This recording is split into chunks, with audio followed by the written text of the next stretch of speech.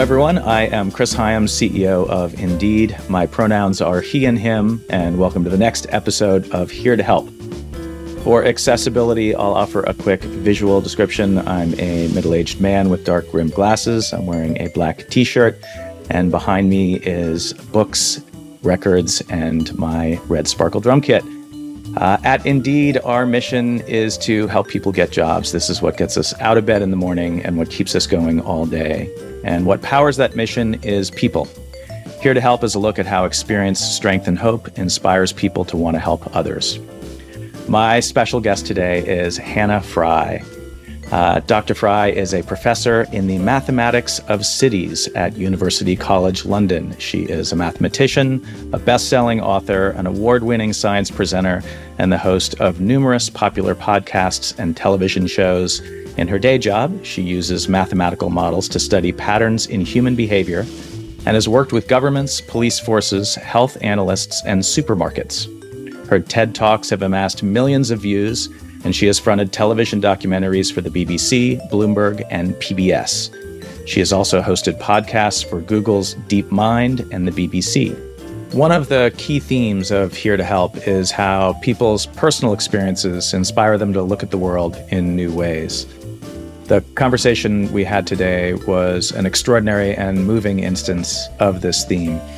Hannah has spent her life dedicated to understanding what data and math reveal to us about being human. In 2021, she found herself face-to-face with the life or death decision about treatment when she was diagnosed with cervical cancer. In our conversation, she talks about the difference between population-level math and statistics and the deeply personal calculus of a 36-year-old mother of young children. She also shares how this experience has influenced how she thinks about math and the human experience.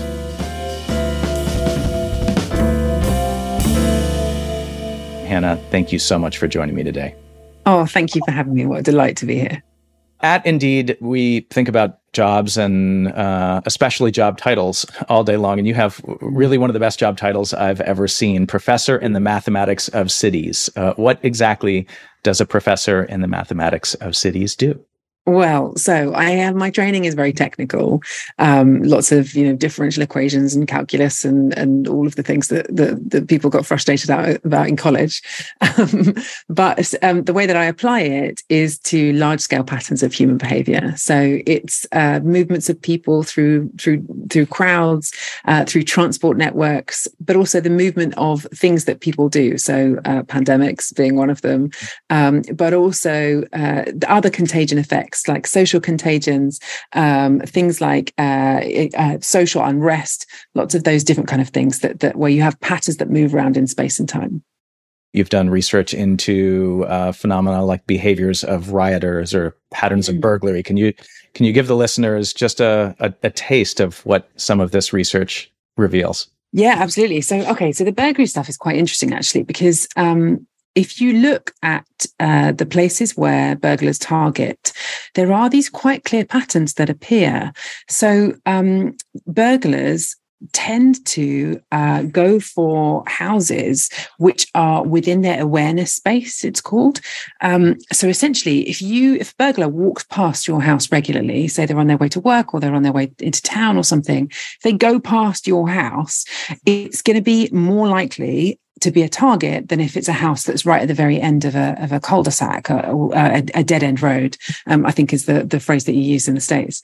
But then there's other subtleties too, because burglars tend to prefer, you want somewhere that is not too busy because you don't want people to be sort of acting as local guardians. But then at the same time, if you go somewhere that's very, very quiet, if you're kind of thinking in the mindset of a burglar, if you go somewhere very, very quiet, then you're going to really stick out like a sore thumb. So you can look at all of these different aspects of a city, the street network, how the effect of one burglary impacts subsequent burglaries. And you can use this just to try and help to mitigate against these kind of crimes. So for example, there was one big study in the UK where people would put leaflets through the doors of people who they believed would be targeted in the immediate future, and actually managed to reduce the number of burglaries as a result. People just being more careful, and sort of a period of more vigilance, perhaps. You've dedicated most of your professional career to studying these patterns of human behavior. You started out studying fluid dynamics. What was the inspiration to make the leap from the physical world to the human side? Yeah. To be honest, it was a bit of a fluke. So what I really wanted to do my entire life was I really wanted to work in Formula One, right? I was obsessed with motorsport. And I think I just didn't realize when I was growing up, I just didn't realize that engineering was a thing that girls could do. It just genuinely never occurred to me. But I was a really good mathematician. I was really strong at math. So I kind of continued on that particular route. And then when the opportunity came up to do a PhD in aerodynamics, fluid dynamics, as we call it, mathematicians call it, I went full into it, and then I landed a job as an aerodynamicist in Formula One. I got the dream job. And actually, by the time I got there, this is in about 2010 when I finished my PhD, by then, all of the really delicious mathematical ideas had been embedded into pre-written code.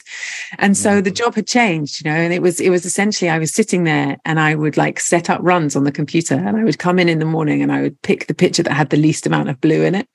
And so I think I was like, I have not spent 8 years at university to do this little mathematics. I want the juicy math. So, but this was just at that moment, 2010, where big data was just beginning to really gain a proper foothold.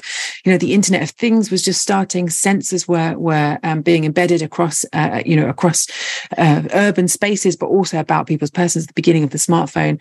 So there was just the very beginnings of this explosion in trying to apply these same modeling techniques, but looking at human behavior rather than physical systems. And so I just scurried back to university and did a postdoc for that. Basically, I was chasing interesting problems. I think that's what I was doing. So it does seem like you went completely in the opposite direction. And among the variety of topics that you have really delved into and certainly have gotten attention to people is the mathematics of love. You have an incredibly popular TED Talk. You wrote a book about this. Can you share some of the insights that you learned about looking at trying to quantify the most, maybe what we would think of as unquantifiable aspect of who we are? Yeah. I mean, okay. So this, I have to confess, this was never a serious research area of mine. It was more of a private joke that got terribly out of hand. Essentially what happened was, I mean, I am so nerdy. Okay. I mean, you cut me open, I would bleed mathematics, right? That's all the situation we're in. And so when I was single and I was dating, obviously I had all of these tactics and strategies to optimize my own dating life because what self-respecting nerd wouldn't? So I put them together in this TED Talk and then subsequently went on to write a book about them. But I do think actually, lying underneath that sort of superficial thing on the surface, I do think that it proves a really important point, which is that I think that those two words of love and maths, they don't really feel like they sit next to one another. But I think that I wanted to prove that even when you take the thing that feels hardest of all to describe, even then, if you look at it from that mathematical perspective, it still has something it can offer you. My favorite example of this is when you look at the arguments between couples who are in a long-term relationship with one another. It's a fascinating study. This is by the psychologist John Gottman, an American psychologist. So what he's been doing is he gets couples and he puts them in a room together and he videotapes them. And he essentially asks them to have a conversation about the most contentious issue in their relationship. And then he's worked out a way to go through and to score everything that happens in that conversation. So every time somebody smiles, they get a positive score. Every time somebody stonewalls their partner, they get a negative score, and so on. But what I really like about this is once you have that quantitative view, there are these really unusual and maybe even counterintuitive results that come out. So one of them is that they discovered something called the negativity threshold. And this is essentially how annoying one person has to be before they provoke an extreme response in their partner. Now, I think if you were to guess, so not having looked at the data, if you were to guess, okay, which couples are the ones that are still going to be together in, 5, 10, 20 years, surely I would have thought it will be the ones where it takes a lot for them to get annoyed. But when you look at it from this data-driven perspective, actually, it turns out that the opposite is true. So the couples who have the best chance at long-term success, they're actually the couples where that negativity threshold is really low. So what they're doing is they are continually repairing and resolving very, very tiny issues in their relationship. So if something happens, they don't like it, they say, hey, not cool. And then they sort of learn to respect each other by actually being open and honest with each other about what their true boundaries are. And I think the thing I like about that so much is that, okay, of course, there's important stuff about the language that you use, the way that you approach things with your partner. But I think there's something really elegant and beautiful about that even when you look at our relationships written in numbers, there's something really profound in there about who we are as people and about how we interact with one another, just there in the data.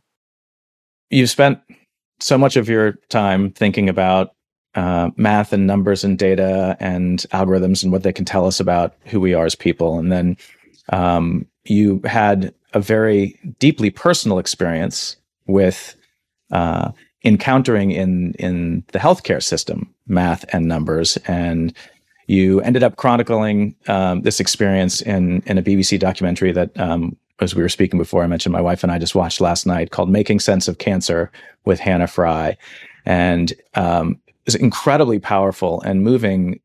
Your personal journey and the questions of patient-centered care and how these statistics might or might not actually help in making these decisions about your life. So can you tell a little bit about this experience? Yeah, of course. So it was January 2021, a year into the pandemic, and I was 36 years old and I was diagnosed with cervical cancer.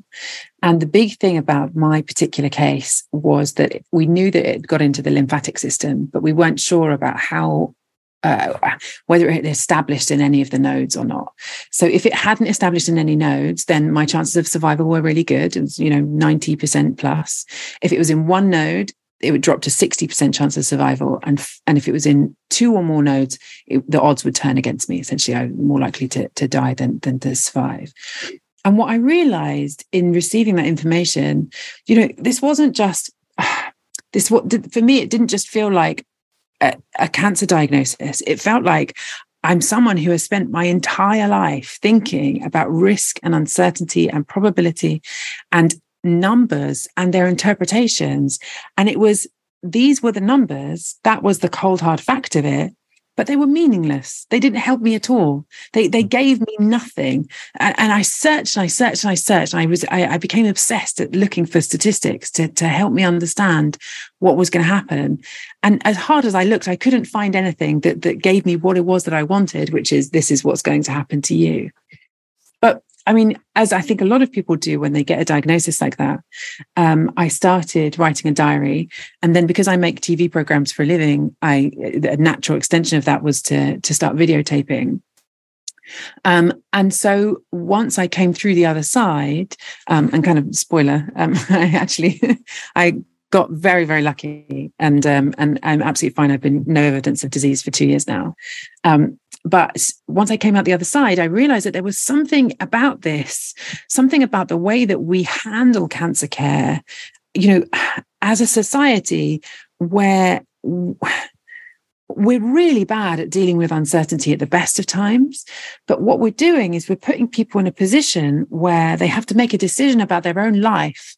And the only thing that we're giving them to help is population level statistics. And it's so woefully inadequate to support them through that often the worst moment of their life.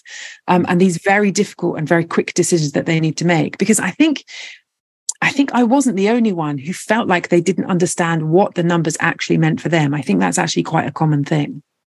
So you spend your time thinking about populations and what data means on populations, and one of the key lessons from statistics is that they're incredibly useful on large sets of data on populations, and when it comes to an individual or a single trial, they almost become meaningless. And you obviously have known that from a numeric perspective. How has that impacted the way that you think about the math that you do? Oh, dramatically. dramatically. I mean, that's it. It's like intellectually, I know this stuff to be true. Intellectually, I know that there is a difference between 90% and 87%, for example. But emotionally, I can't tell that. I have no difference in my mind. I mean, if it's 90%, it's equal to 100, right? And 10% equals 0. That's sort of the only way. And I think that our minds do that, right? We filter things into binary. And so I think what's changed about the way that I do my work subsequently is that, I mean, I was already sort of going down this route anyway, a little bit with some of the work that I was doing around the impact of algorithms on society. But I've really, and sort of doubled down since the diagnosis. I think that it's not enough just to make good mathematical models. It's not enough to just analyze data, unless you are also really clearly communicating about uncertainty, because uncertainty is unavoidable, right? There is irreducible randomness out there.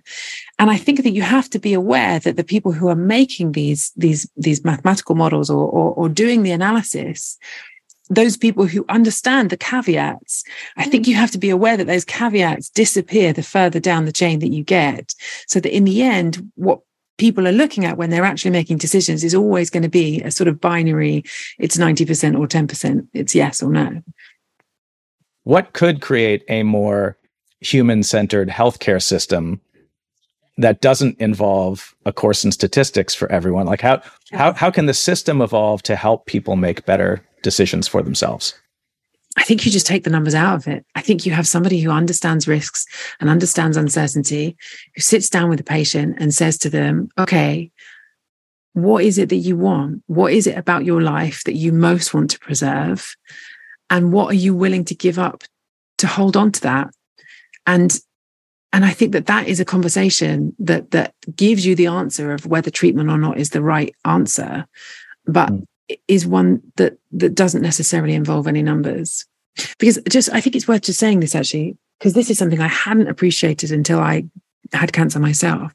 I think if you're lucky enough to go through your adult life with very little interaction with the healthcare service, you sort of get this false idea of what medicine is for. You know, you go and you've got like a rash, so you get a cream and it gets rid of it, right? Or like an ingrown toenail, you can cut it and whatever. It's like you have a thing, you do a thing to it, the thing goes away.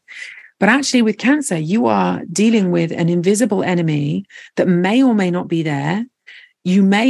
Often people having chemo may already be cured of cancer.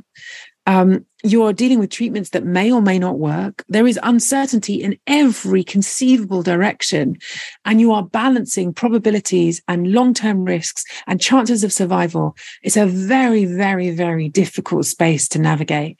And I think leaning too heavily on numbers in that situation, especially numbers that are based on population level statistics, I think is a very tricky thing to do.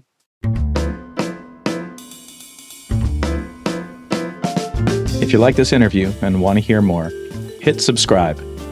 Catch up on any Here to Help episodes you might have missed, like my conversation with Missy Cummings, and get new ones delivered directly to you. More with Hannah Fry after this break.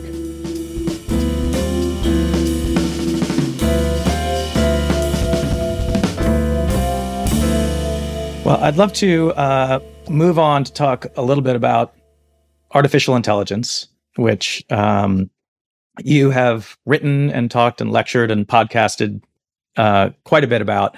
It has been around for a very, very long time, and it touches nearly every aspect of our lives.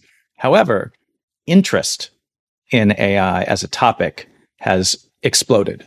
ChatGPT seems to be the culprit in this. And so I'm curious what your thoughts are as someone who spends a lot of time talking to practitioners, but also talking to non-practitioners about this, about what is it about ChatGPT and large language models that you think has captivated people and gotten everyone so wrapped up? I think it's because you can anthropomorphize it. I really think it's that. I think it's that, when you look in the heart of these things, if you get into the guts of these algorithms, it's clever number manipulation. That's really, really all it is. These things that I still don't think that any algorithm has ever demonstrated a conceptual understanding of what it's manipulating. And I think ChatGPT comes close in that it can, relate tokens across different spheres. But I think that we are still not at a point where these things understand ultimately what they're spouting. But I do think that when you have an algorithm that can say, that can respond to you as a human would, that can take on sort of a character that you can tease and you can play with and you can, manipulate. I think suddenly it sort of taps into that imagination that we have, that inclination that we have to deify these things, to imagine that they are some kind of superior, superhuman being. And so I think that that's really a big part of it. I think the other thing is that actually, there was a big leap forward with machine learning in 2012, but it was all very technical. It was all you had to really understand how to use Python and to manipulate data sets to be able to use it to your advantage. And then I think we were seeing like a little trickle down of some of those elements. But I do think that with generative AI, I think we're really seeing the point at which a lot of the workings, the guts of it, as I'm describing it, is now invisible to the user. It means that it doesn't matter whether you have a supercomputer or a smartphone, you still have access to the same fundamental model. You can still do the same things with it. And so I think the usefulness of it has switched because it has so much more of it has become hidden from view. I use it all the time. I don't know about you. I'm like on it all the time. So at Indeed, obviously, we spend all of our time thinking about the world of work and the impact of AI on jobs and how we work. And I'm curious in your writing and your thinking, what do you see as the impact of AI on the future of work? I do think there is going to be a seismic shift. I think that is unavoidable. I do think that in terms of people, I think certain types of work and certain types of jobs are genuinely under threat.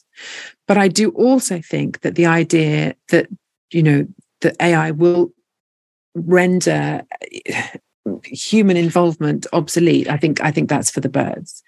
There was a programmer who wrote on Twitter that I really like the way that he put it. He said, I've just played with ChatGPT and I've realized that 90% of what I now do, I'm worthless.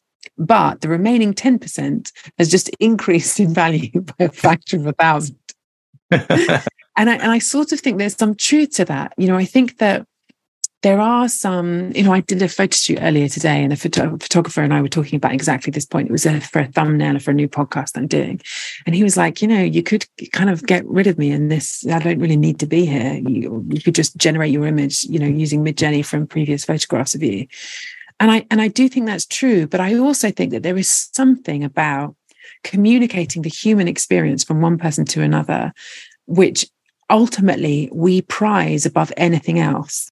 So one of the things that we're particularly focused on, given our perch really at the sort of the center of the global economy, is how bias creates significant barriers to employment for marginalized communities, and how we can still have racist, sexist, ethnocentric outcomes in AI, even from good intended practitioners, just because of the data and society and other things. So if you can talk a little bit about. Oh yeah, absolutely.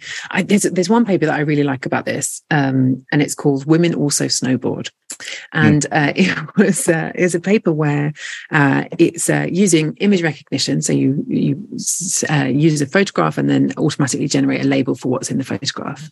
And this group of academics, they noticed that.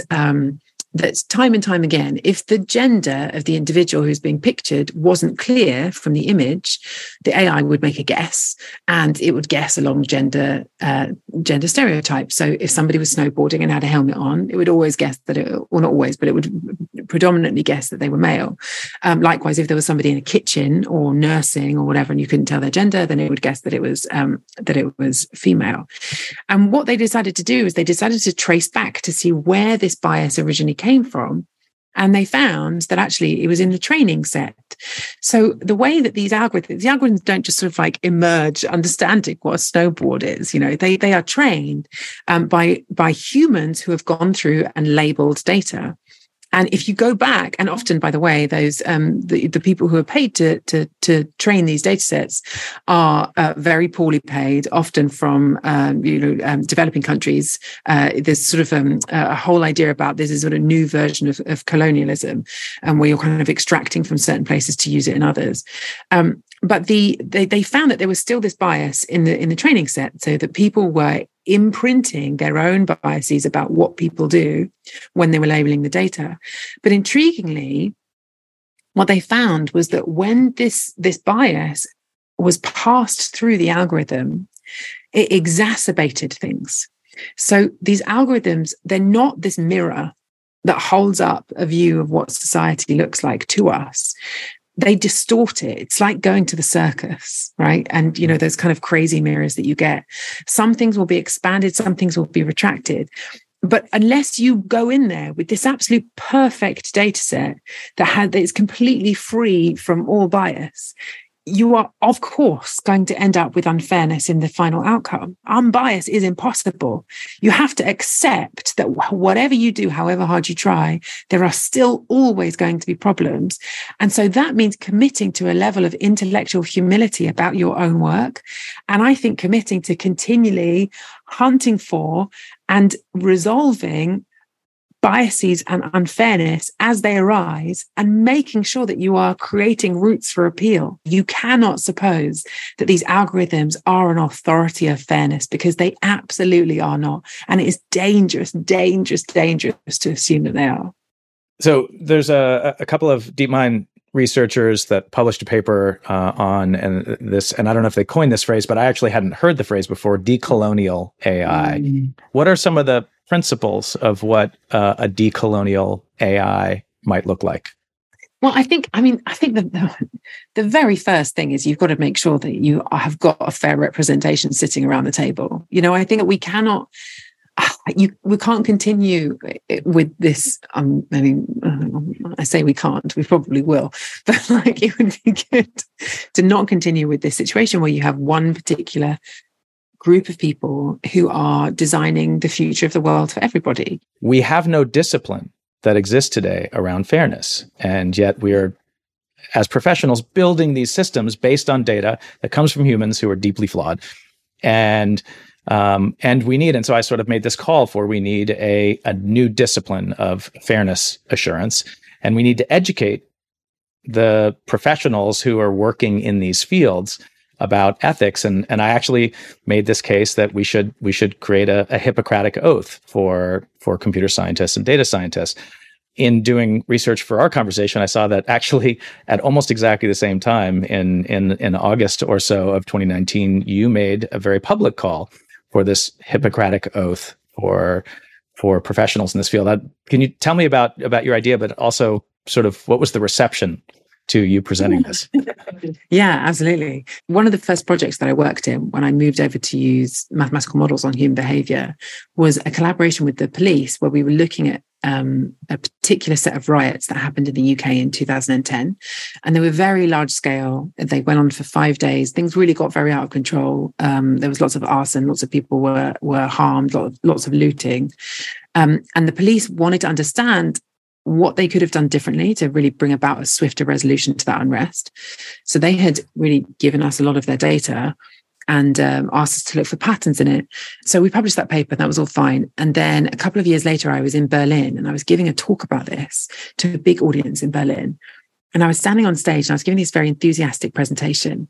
And I was saying, how brilliant it is that we are now living in a world where data and algorithms can help the police to control an entire city's worth of people, right? Okay. And I really your smile, just how naive I was at the time. Because especially in Berlin, right? It didn't even occur to me that if there's one city in the world where you don't say that, it's probably going to be Berlin. Anyway, as a result, during the Q&A, they destroyed me, and quite rightly so. But that, for me, it was such an important moment for me in my career. It's the reason why I went to go and write Hello World, and the reason why I've been thinking about the impact of algorithms on society ever since. Because the thing is that if you are trained as a mathematician or a computer scientist or a physicist or whatever in these technical subjects, you don't have to worry about the ethics of a particle traveling down a wire. But what we're doing is we're taking those same people and we are asking them to work on very, very technical problems that actually impact humanity and the future of the planet. And I think that doing that without asking them to pause and think about ethics and bias and fairness, but also about uncertainty and about the edge cases that mean that some people get trapped in a system unfairly, I think unless you are building that in from the ground up, I think that we really are doing our future selves a disservice. As a final question, I ask everyone, looking back over the last few years, and usually I'm asking that in the context of COVID, but you've also had quite an extraordinary last few years. With everything that you've been through and that the world has been through, what, if anything, has left you with hope for the future? I do think that we are standing at this extraordinary moment in history where we now have the compute power, the algorithms and the data to really change our understanding of the world, of physical systems, of chemical systems, of the universe, of everything. And I think that there are some really, really exciting things that are happening in the world of science. There are really positive things to look forward to. Hannah Fry, thank you so much for taking your time to talk with us today. And thank you so much for everything that you do to make the world a little more understandable and illuminated. No, thank you very much for having me.